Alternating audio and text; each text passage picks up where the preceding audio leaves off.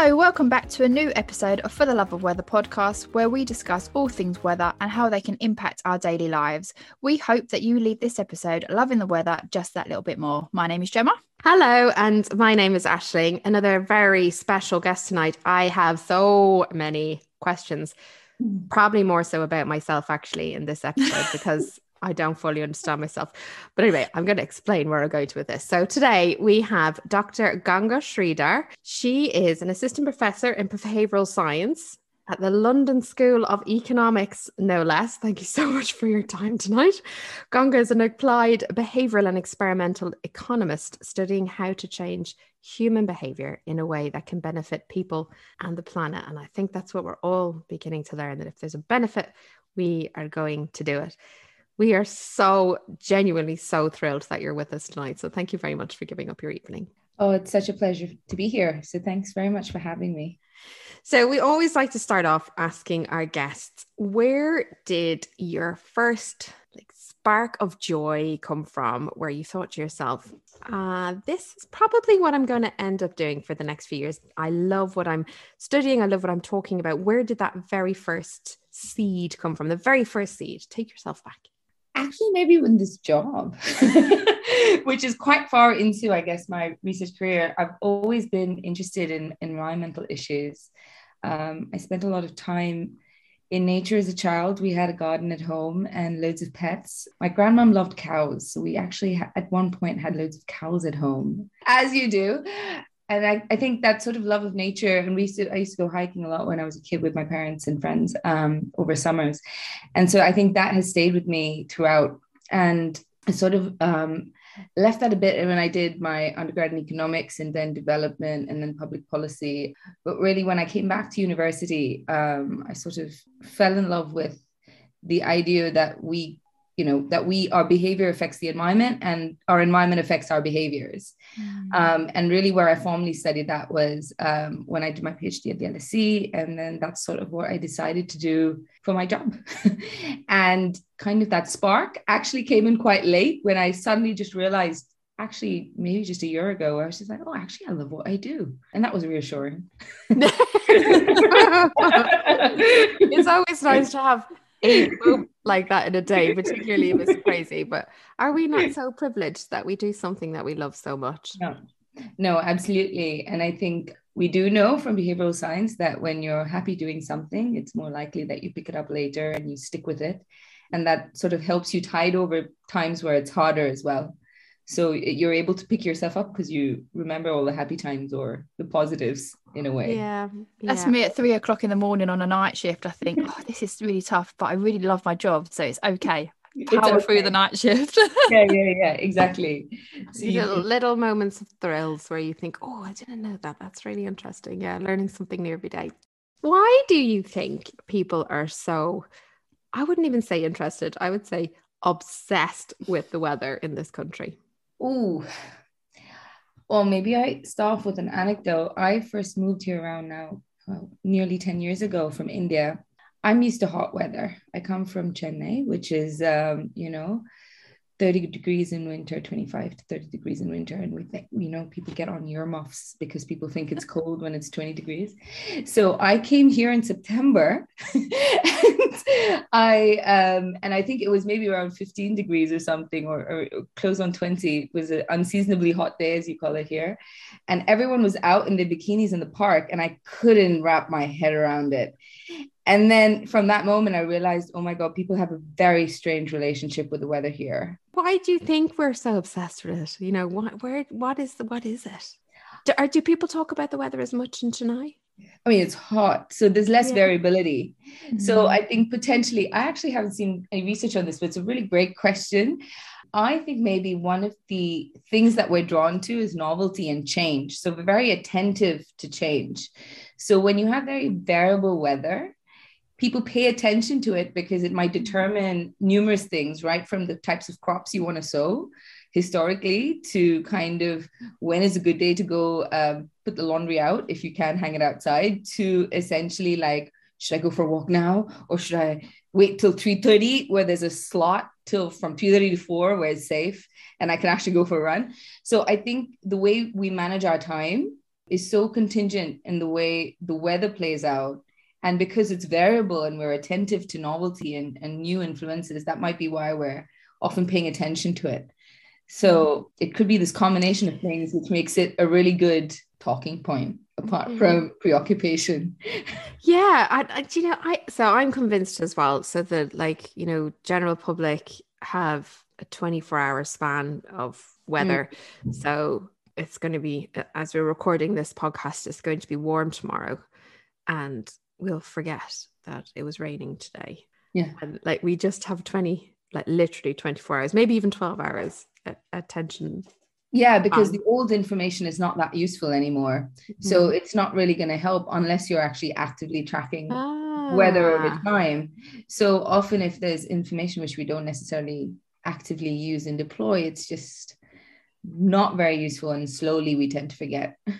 That's really interesting. Is that like evolutionary kind of thing? Not an evolutionary specialist, but I think that, yeah, there might be a good reason for that.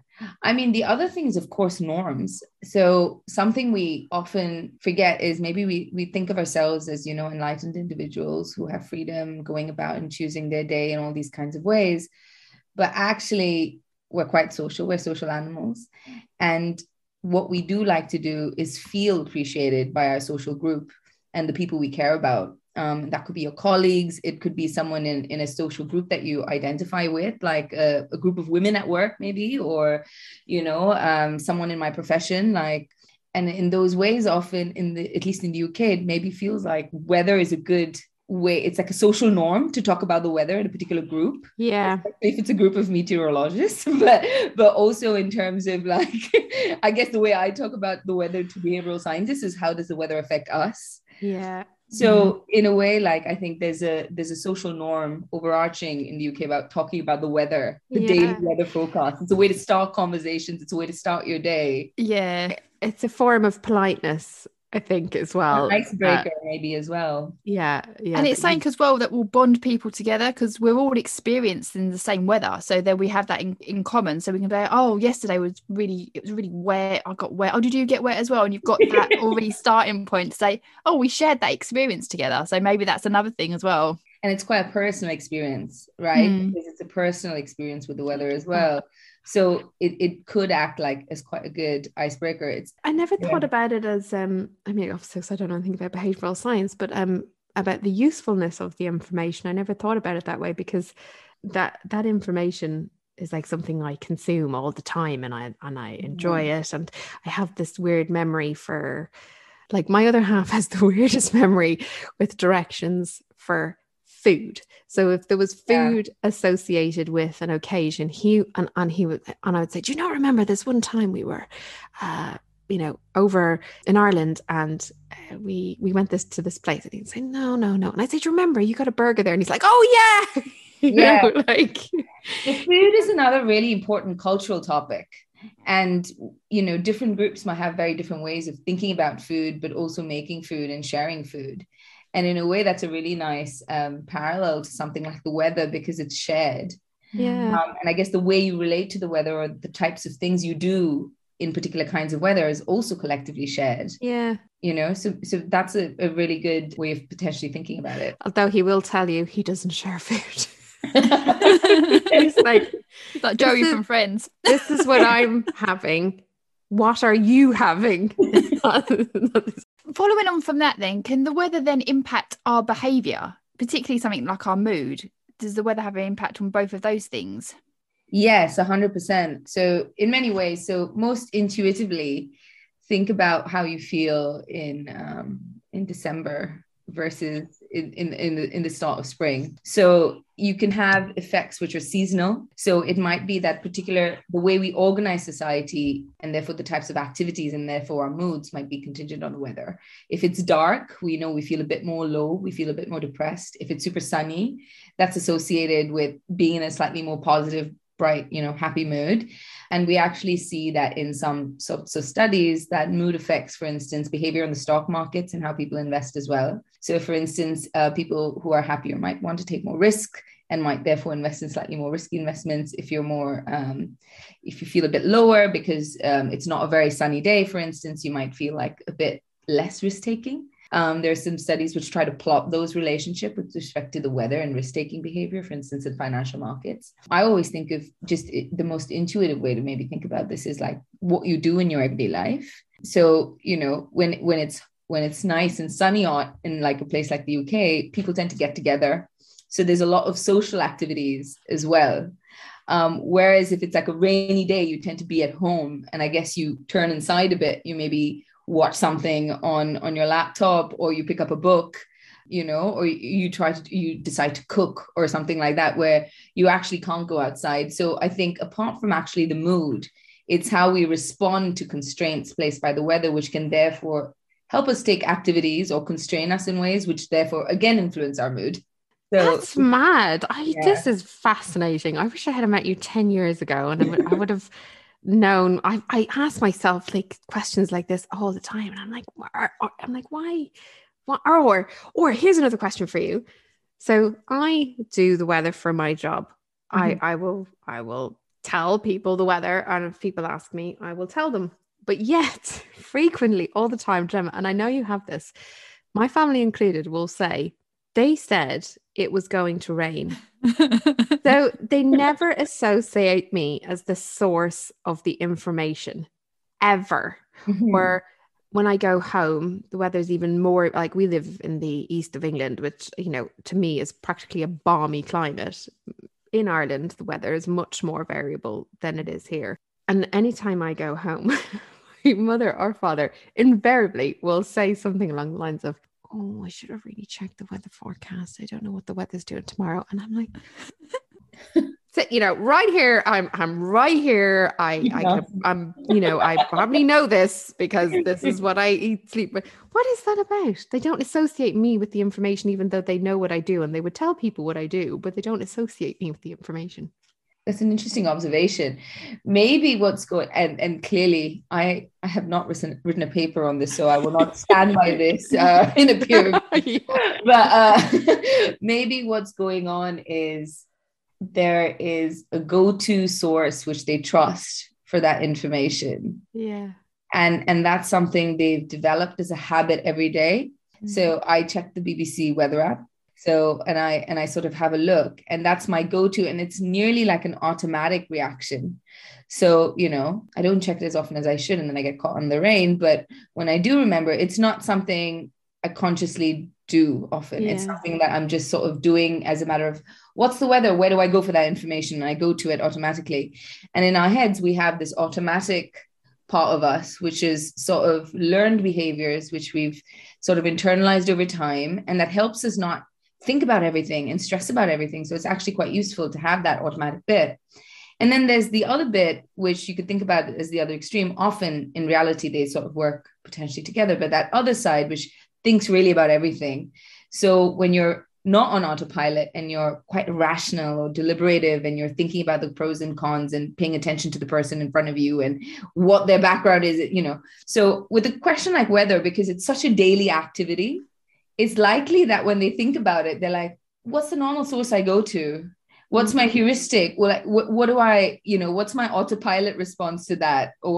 And also potentially you're a single person and there's this source, which is institutional via an app. So potentially they trust that, given they already go to that a lot more than potentially your noisy forecast. Or the person sitting there. Okay, maybe I'm feeling a bit more forgiving of them now that I understand the psychology behind why they don't automatically think about me.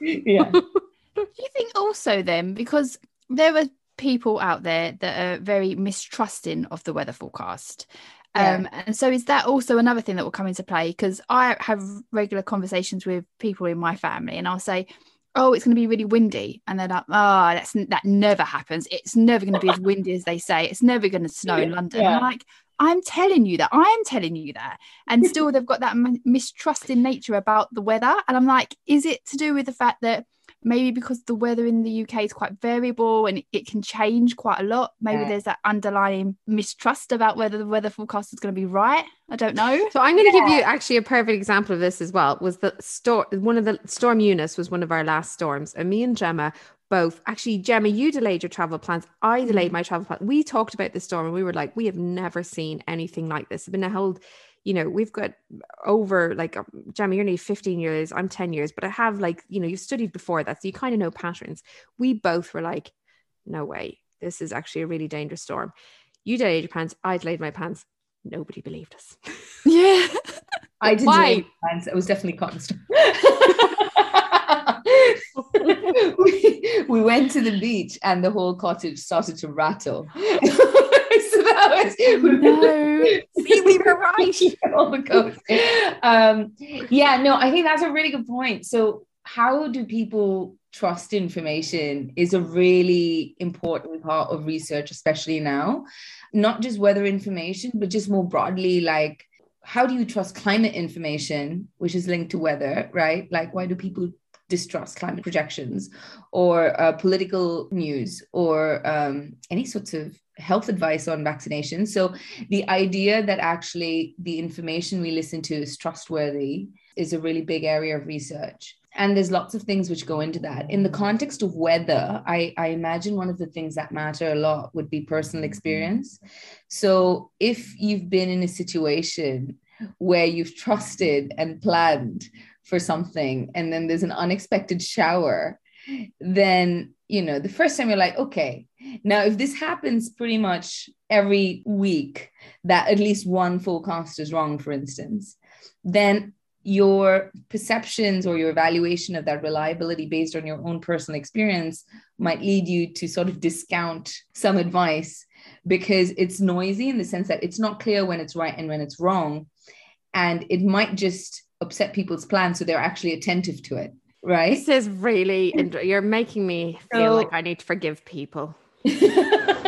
Yeah, there's usually good reason for a lot of the things you see, and usually no good reasons as well, which is why it's all so confusing. But anyway, so yeah, another thing when we think about information is the source, and that's often really important, and sometimes more important than the information that you actually get.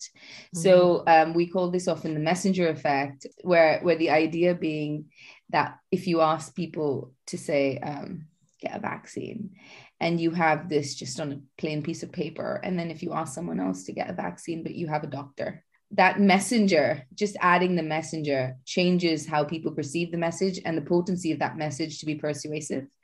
Potentially seeing someone more credible there, which they potentially can trust, can change that information. So similarly, you could think about this in terms of you being the messenger, in terms of you might have a personal relationship with your family, and you know they know times that potentially you might have been wrong, or they could pull your leg about the weather, and then the BBC might be an official source which is seen as more trustworthy overall, right? So it doesn't have the noise that you come with, because it's sort of seen as trustworthy, not just by the people involved, but potentially people they think are valuable to listen to. So in that sense, who a messenger is can also can depend on what social group is viewing that message. I'm going to have to start saying something like Brand Aisling says you shouldn't travel in the storm. I'm going to have to brand myself rather than being like the flapper of why won't you listen to me? I need to change my messaging style is actually what I need to do. Yeah. So,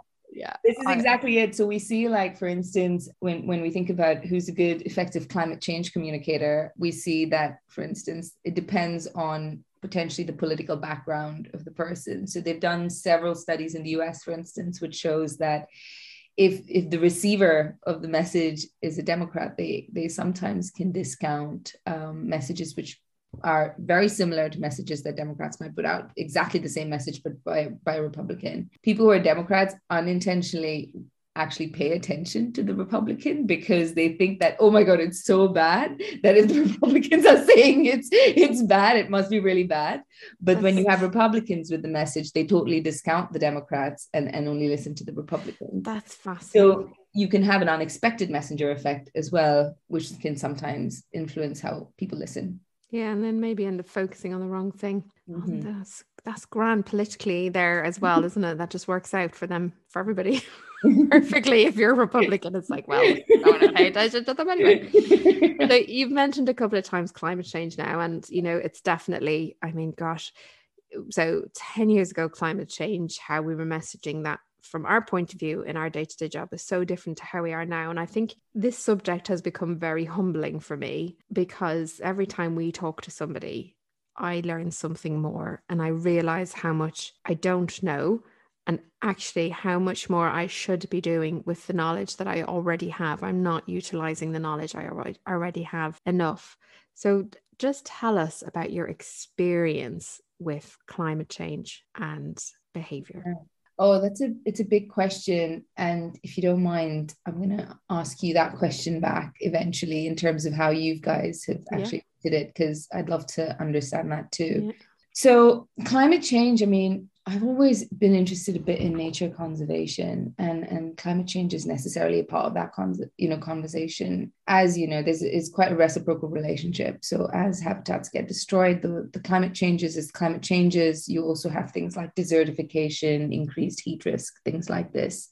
So I think it's a really complex issue where I think climate is one facet of a larger change in trends and what it means to live on Earth.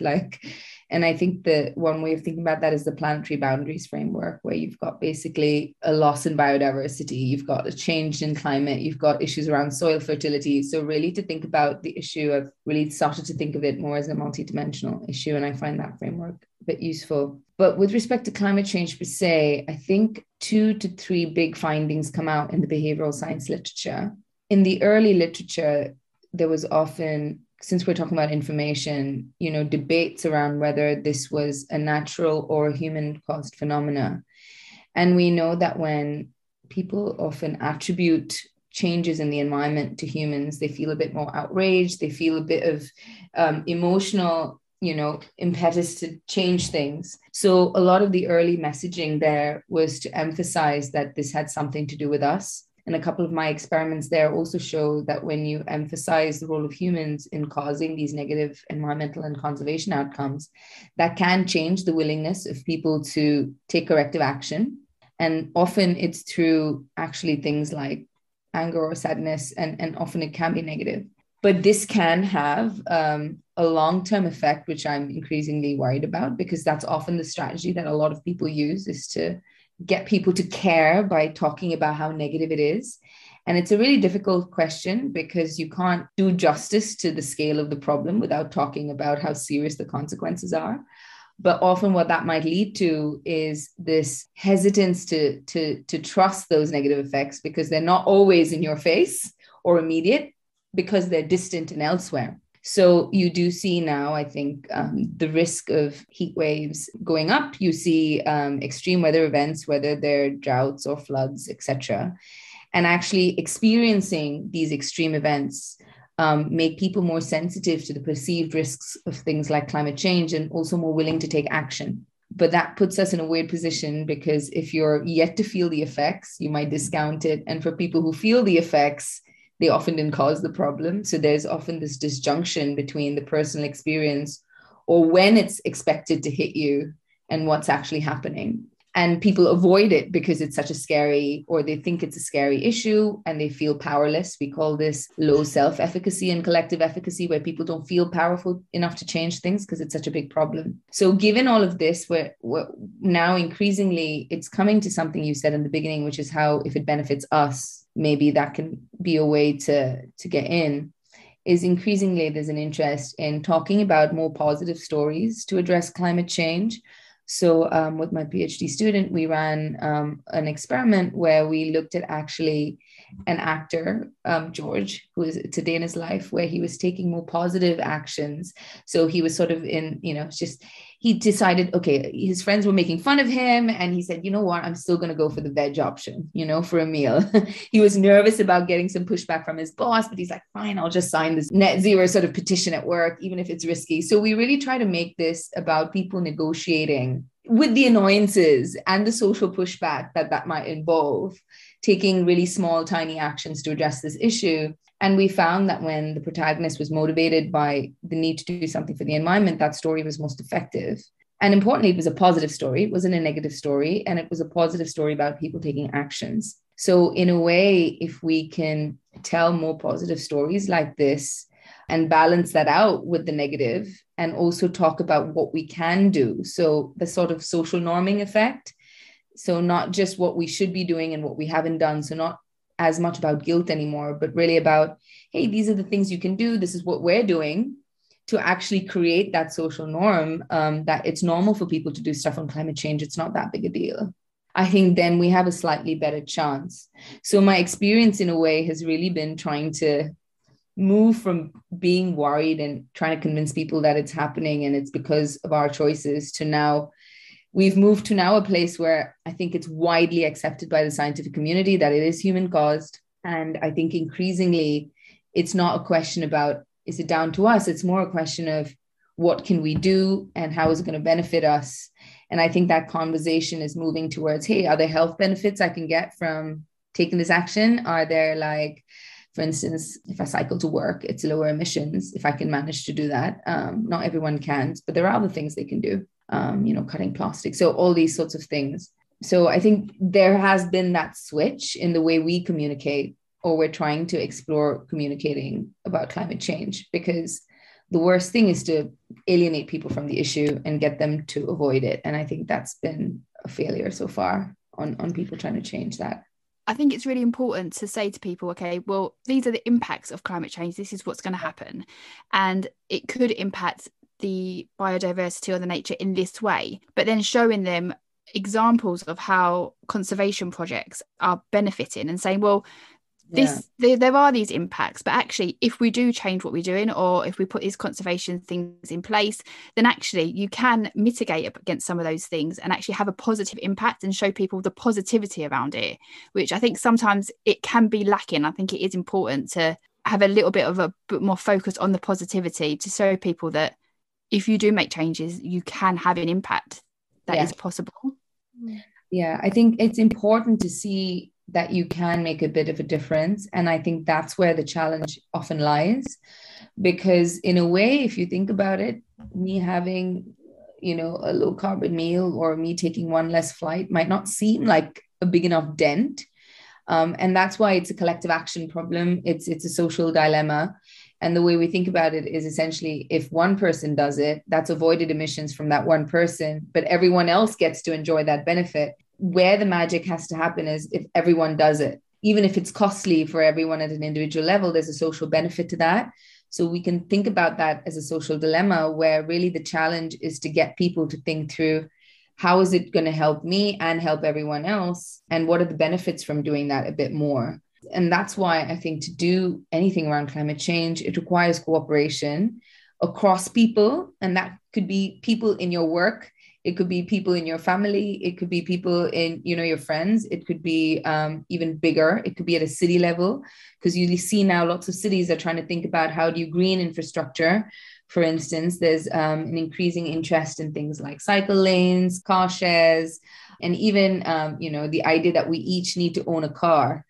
If we want to keep on trend, actually, maybe it's better to not own a car, and then you just get to, ride whenever you need to, if that's part of your setup. Like if that works for you. Of course, if there's no public transport, then I think it does become a question of how do we get that public infrastructure through good train networks, for instance. So it doesn't become about just individuals taking action, because this is a collective issue and it does require big investments. So another way I think is by actually thinking of ourselves not as consumers, but also as citizens, because we do have a right to a particular future, and we should be able to shape that, and kids will also be able to shape that, as you've seen a lot of interest in this from people who are younger in school, who are actually learning climate science in schools. So they kind of know the situation. So I think it's not just the consumption actions, it's also questions on what policies do we support, how do we articulate support for those policies, and how do you make your voice heard there. And I think in the UK, in a way, there is a fair amount of support for a lot of these actions. So it's a question of actually the behavior. Why do you think then that there are still people that are reluctant to believe in climate change, and also they are reluctant to make the changes? They might believe that climate change is happening and they can see that there's having impacts, but they're still quite reluctant to make individual changes. Why would that be the case? Oh, that's a really big and complicated question. So I think one of the reasons often it's difficult to make the change is because we're social. So, there might be particular sorts of social norms in place which deter us from changing our behavior, even if we think we should be doing it. So in a way, we might have good intentions, but it might be difficult to do anything about them because, say, our friends and family are like pulling us back a bit, or like challenging us on that a bit. It could also just because it's costly. So, a lot of things like insulating your home, which could cut things like energy bills, require some upfront investments or costs. And for people to prioritize that requires not just an awareness that that's important, but also some guarantee that those like that support is in place and that it will get done and that it's easier to do. Lastly, it's also because we're just inattentive. So we know, for instance, one of the nudge type approaches in behavioral change, which has worked, which doesn't really go by changing awareness or changing really beliefs as much as actually just changing the way we make choices, is like the default. So often people, when they're defaulted to, say, a green energy provider, when you're on USwitch or one of your your sites, or if a provider you're with is already defaulted you to a green tariff, people don't change back very easily because they're happy to stick with that, but they just don't take the effort to make the switch. So in a way, you could think about like setting the thermostat in your house at a level which is actually a level which is not very high energy intensive, but it's just comfortable for you. So often those sorts of design tweaks can help reduce, the hesitance if things like social norms are an issue. And so I think it's this combination of information, sort of financial support or help, as well as things like clever design. It's that package which is really hitting all those behavioral barriers, which is good information and beliefs, like being able to do it in terms of time and money, as well as actually having clever design, which removes the pressure from the individual to be perfect, will really get us there. Otherwise, if we expect too much from the individual, it's really hard. Yeah, so it's like so much of what you're saying resonates with me on so many levels. So the last couple of years has been kind of pre-COVID, has been a little bit of a journey for me personally as to my exact role and responsibility in the whole climate conversation, what I need to do, what I should do more of. And there's many things that resonate with me, what you said. First of all, I'm somebody who understands scientific papers about the climate because that's my language, and I still don't know what to do. I am somebody who deeply cares about the climate and tries to make good decisions, and I still struggle with decisions sometimes. I'm somebody that looks at frosts over the winter and know that my children may not be walking their children in a frost. I know all of these things, and yet sometimes it can get really overwhelming to know what to do. And we do need help. We do need help, and we also need to make it really simple. So my mantra, as Gemma will know, is that if I make one better decision every day, and if everybody did one better decision every day in the UK, that's 64 million better decisions. Yeah. And I think the hardest thing that I have been struggling to find an answer with when somebody says to me, I don't know what to do, or what can I do? And I have also felt powerless and helpless at that question as well. And my recent thinking has been one better decision a day and have a conversation about it, because the more we talk, the more we learn. I do think there is gaps for, like, for example, we talk a lot about carbon footprint, but actually, and I don't know the carbon impact of this, but I often think, well, I don't really know what my carbon units are a day. Yeah. So how do I average out my carbon? What is that? What does that look like? Like calories, like I don't know. Let's say I run and I get a meal deal. Maybe there's something in the packaging that I'm picking up that I can help. I just don't know what my carbon footprint is of that. And I think that we're also lacking in a little bit of help to understand. So we know about climate change, it's accepting. And I'm also beginning to realize as well that those people that don't accept climate change, I need to not waste my time on them, because there's many people that do, and there's many people that want help. Yeah. And they are definitely greater than the people that don't believe. So I probably shouldn't be as invested in trying to convince somebody that, like, our climate is actually changing. But you can feel really overwhelmed. But I agree with you. It needs to be collective, and it needs to come from everywhere, because fortunately I haven't had to change anything that I'm shopping or eating recently. And I know that I'm really lucky. I feel really fortunate that I haven't had to do that. But there's lots of people who have. So climate is very low on their agenda. Yeah, which is why I think it has to be something that we just make as a priority, in terms of it should become a norm. It shouldn't be something special that you do. It has to be mainstreamed into your everyday decisions and made easier for you. So on the context, on the question of actually not knowing our impacts, the simplest way would be something like an emissions footprint, where we just try to at least map one pollutant from carbon. A really complex way of thinking about this, which is probably very difficult to quantify in a reliable way, would be thinking about what's my water footprint, what's my, by land footprint, like what's the energy footprint, and I think in ways we have many labels, for instance, which try to give us some shades of each of those things. Like you have an Energy Star rating. If it's energy efficient, that's an example. You might have actually a Rainforest Alliance sort of thing, but it can be confusing because it's not standardized. So a big push in the literature is actually to help people with having better information so they can do their choices. But of course, it's very difficult to verify. So some way it comes back to that trust that the label that you have is actually giving you the right information. But that's definitely a start. In the context of domains of your life, I think the big domains where we could really make a difference is to think through is food, energy, transport. Then there's the whole rest of the stuff, like material consumption. So how many laptops and phones and electronic devices do you need, for instance? And where do you put your e-waste? Do you recycle it? Another thing is actually food waste, which is very important in terms of it cuts not just like your financial costs down in terms of the money wasted on food, but also has important emissions implications. So food, transport, and energy, I think, are three big domains where there are big implications for not just emissions in terms of carbon, but also in terms of actually material consumption and land use and things like water.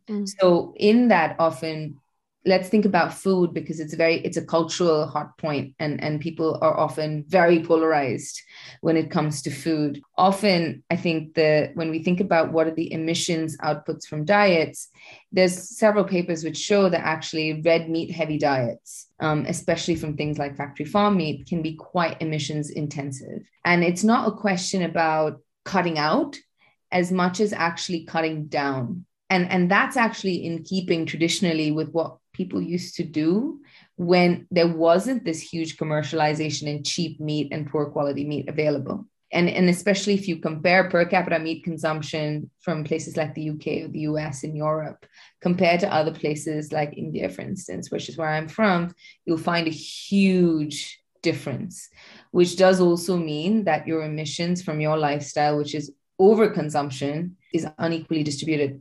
So rather than cut out, I would say always try to cut down. So even if you can start off with one less meal a day, that's better than doing nothing. And if it is something which you're doing consciously, that might potentially have spillover into other ways you might start to think. So for instance, since you're thinking about what is the emissions impact of my meal, maybe you might start spilling over and thinking, what's the emission impact of this additional holiday on the flight? Could I take a train? Am I willing to pay a bit of an extra cost because it's the train?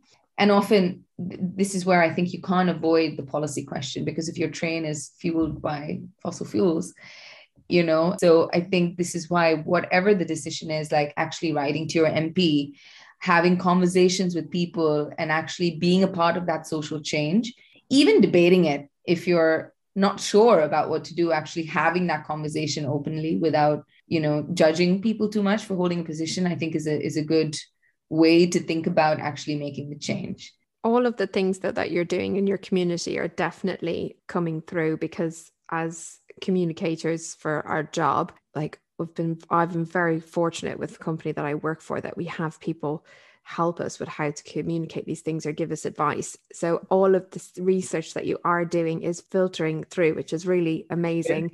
Yeah. And I know I've attended, it wasn't the same talk that Gemma did, but with the Royal Meteorological Society, and that was all about as well, how do you get this into the media? And it has to be positive stories. It can't be scaremongering. The Albert group as well. Yeah.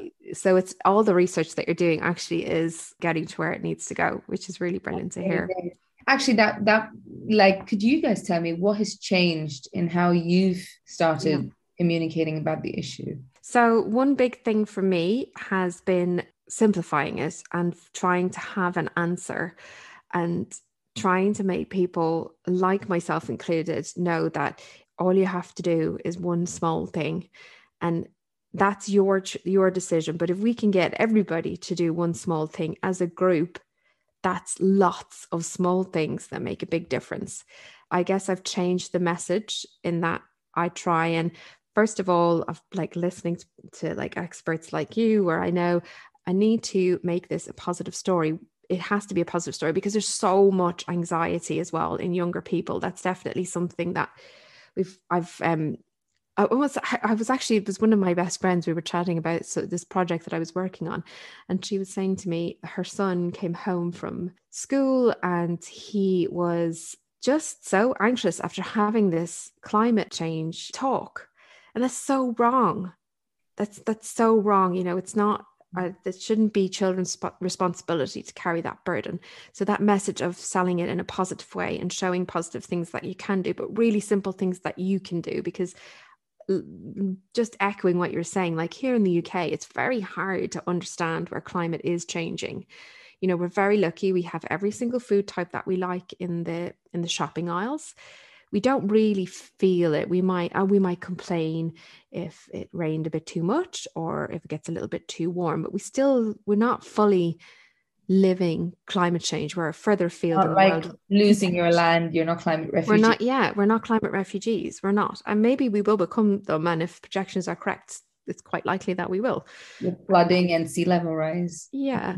And also as well, another thing that has been about discovering careers that can help with climate change.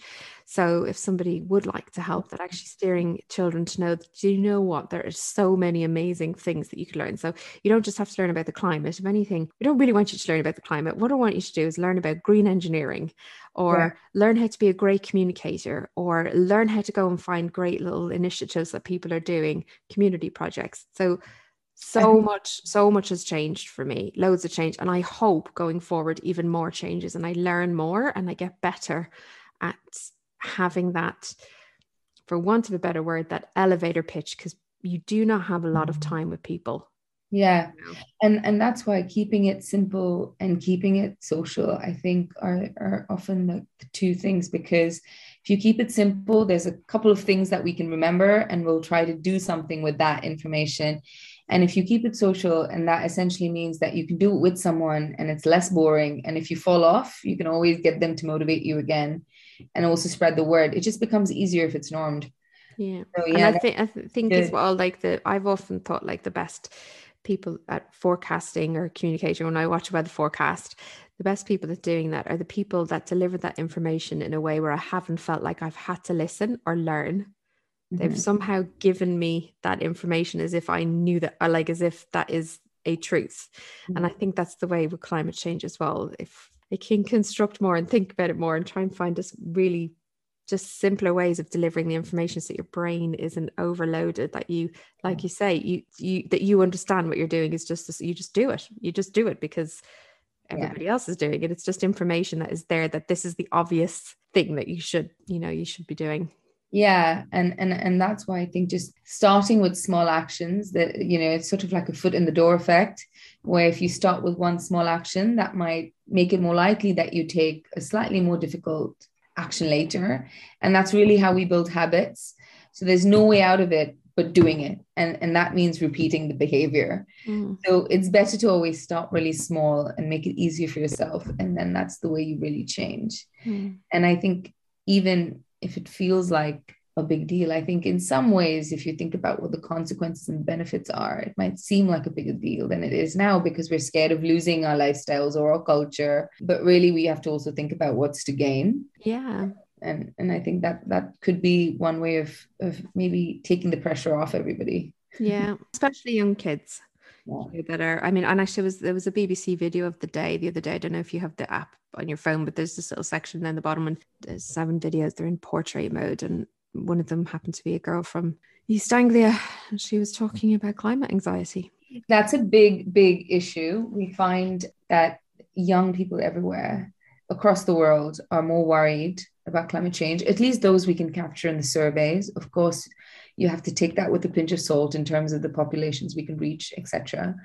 But I think the evidence there, at least the emerging stuff, shows that this is quite widespread. People are quite anxious. And it sort of makes sense, right? There's constructive anxiety, which can spur you to action.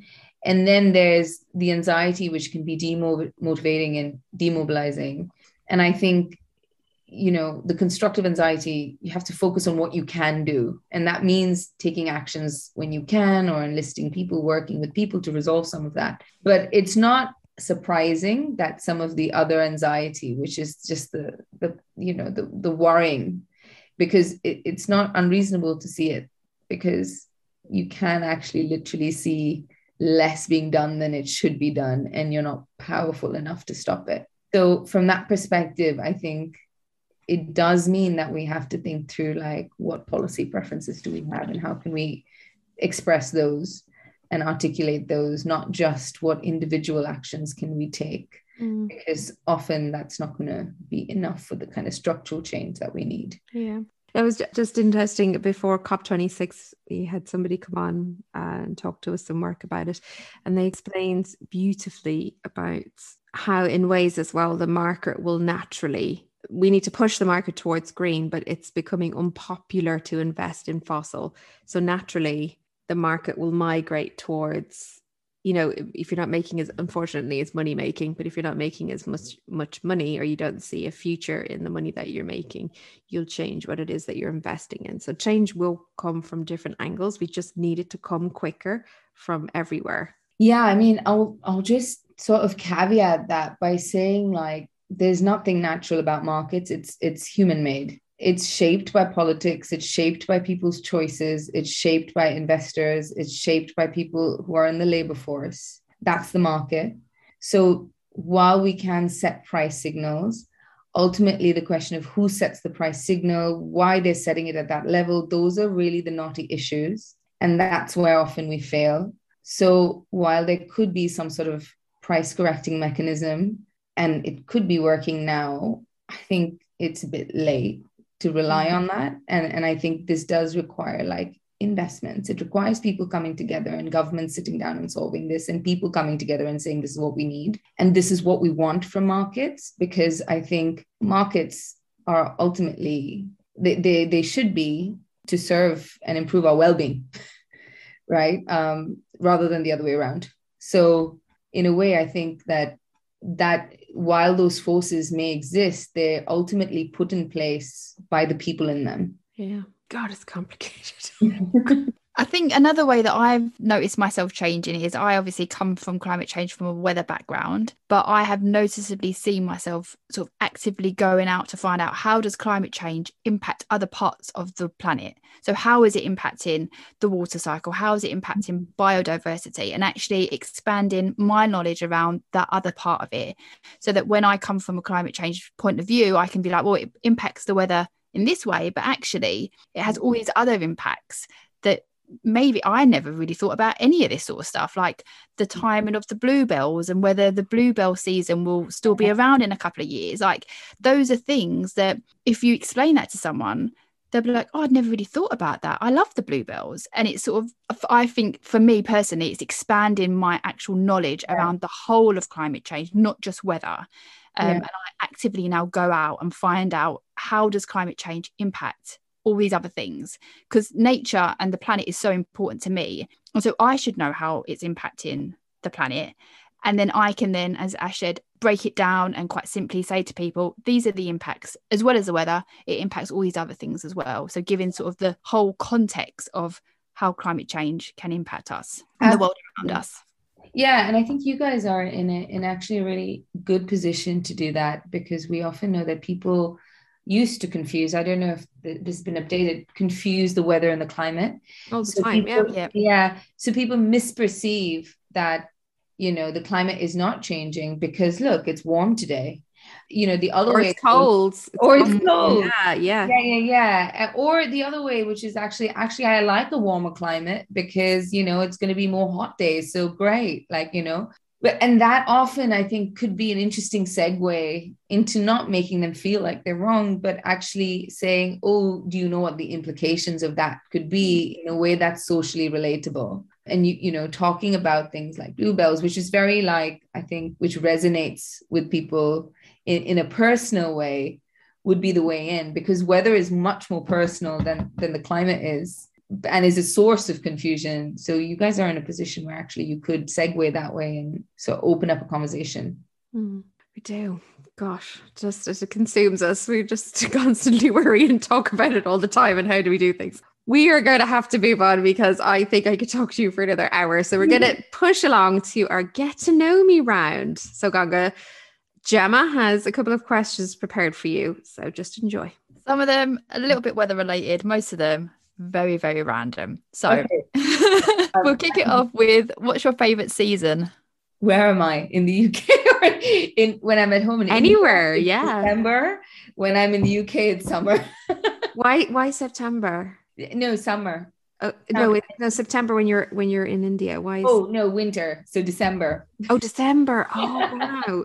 So I flip it around. But yeah, so in the UK it has to be summer. Right. Yeah. Warm. Well, warm, sunny. You can go out. You can long days, sunshine. Mm-hmm. Yeah. Tea or coffee? Both. Yes, but which tea, which coffee, what time of day? Okay. For tea, minty at the end of the day.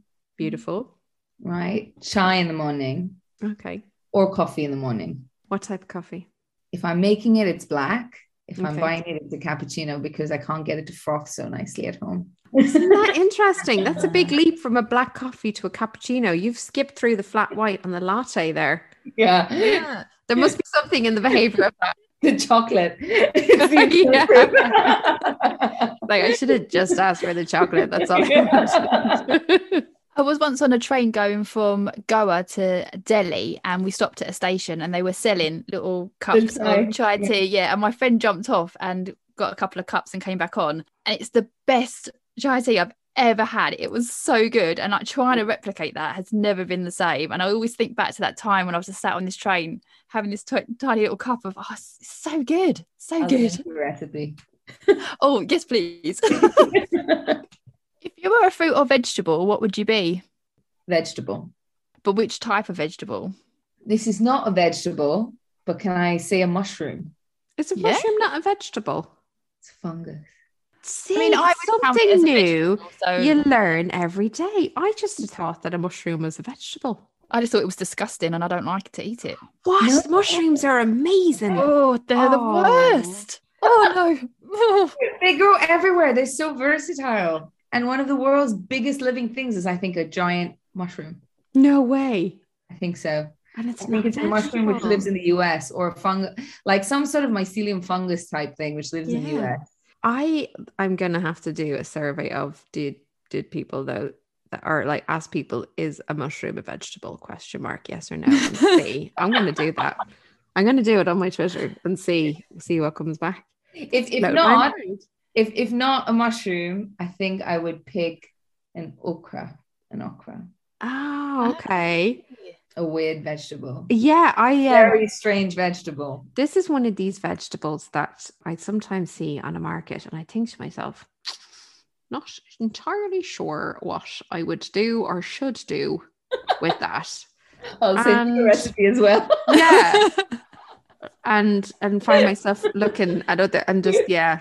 I'm a bit vegetable naive.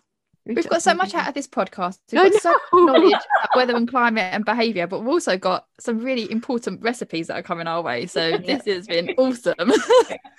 Fingers for toes or toes for fingers? Fingers for toes. Yeah. There is only one person that said toes for fingers, and he was a builder. And he was on his feet all day, and it made so much sense. It does make so much sense. Wow.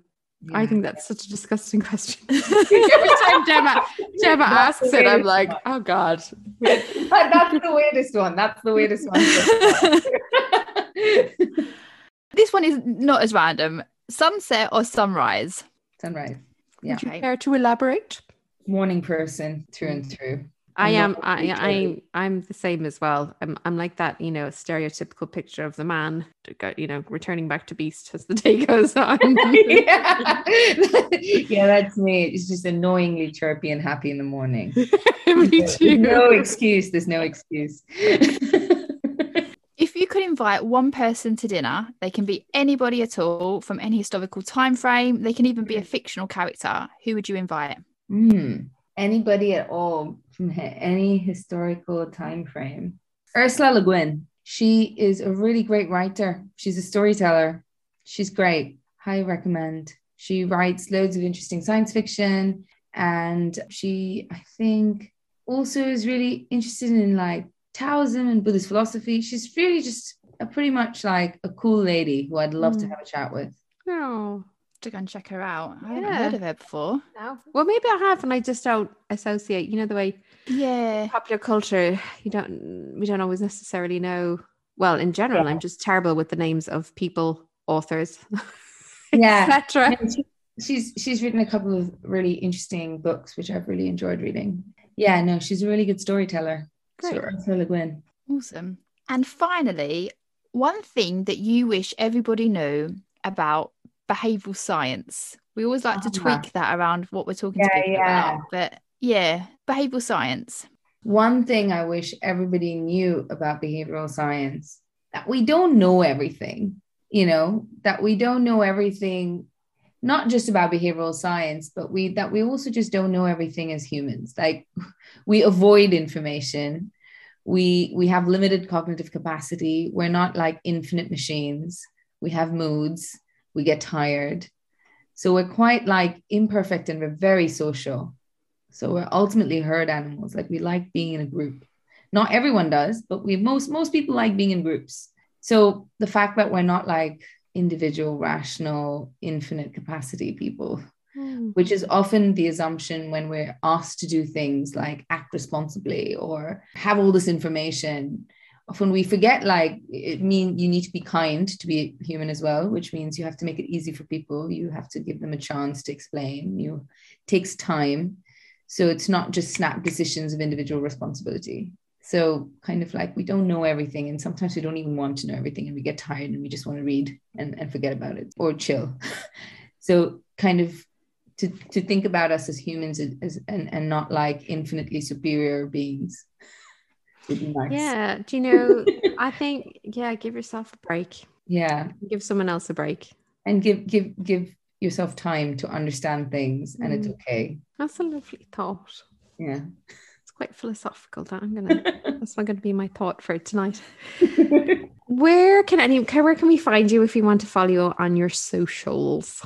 I'm really crap on my socials, but I'm going to get better. But I have a Twitter handle at @gshri, and that would be probably where is the best place. And if we wanted to go find your papers, which journals do we dip into? I think the best, everything's on my website, so I can send you guys that link as well. Yeah, we'll make sure to pop it in the bio. Gunga, it has been such a pleasure talking to you. Great talking to you. Just so grateful for your time. I've yet again learned so much more, so I'm grateful for that. And I know, Gemma, this is going to be another conversation about us going, I need to go and study more. It's been so fascinating. I've learned so much. I still got so many questions as well. I know. I think we're going to have to get you back on the podcast.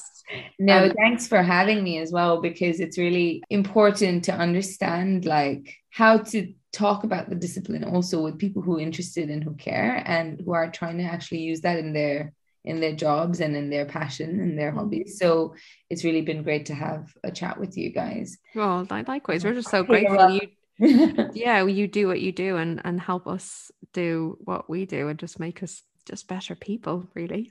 So thank you so much for joining us, and we're so grateful for your time tonight. If you've listened to this podcast and you've enjoyed it as much as we have, we would love it if you would subscribe, rate and review the podcast and share it with anybody you think might like to have a little listen.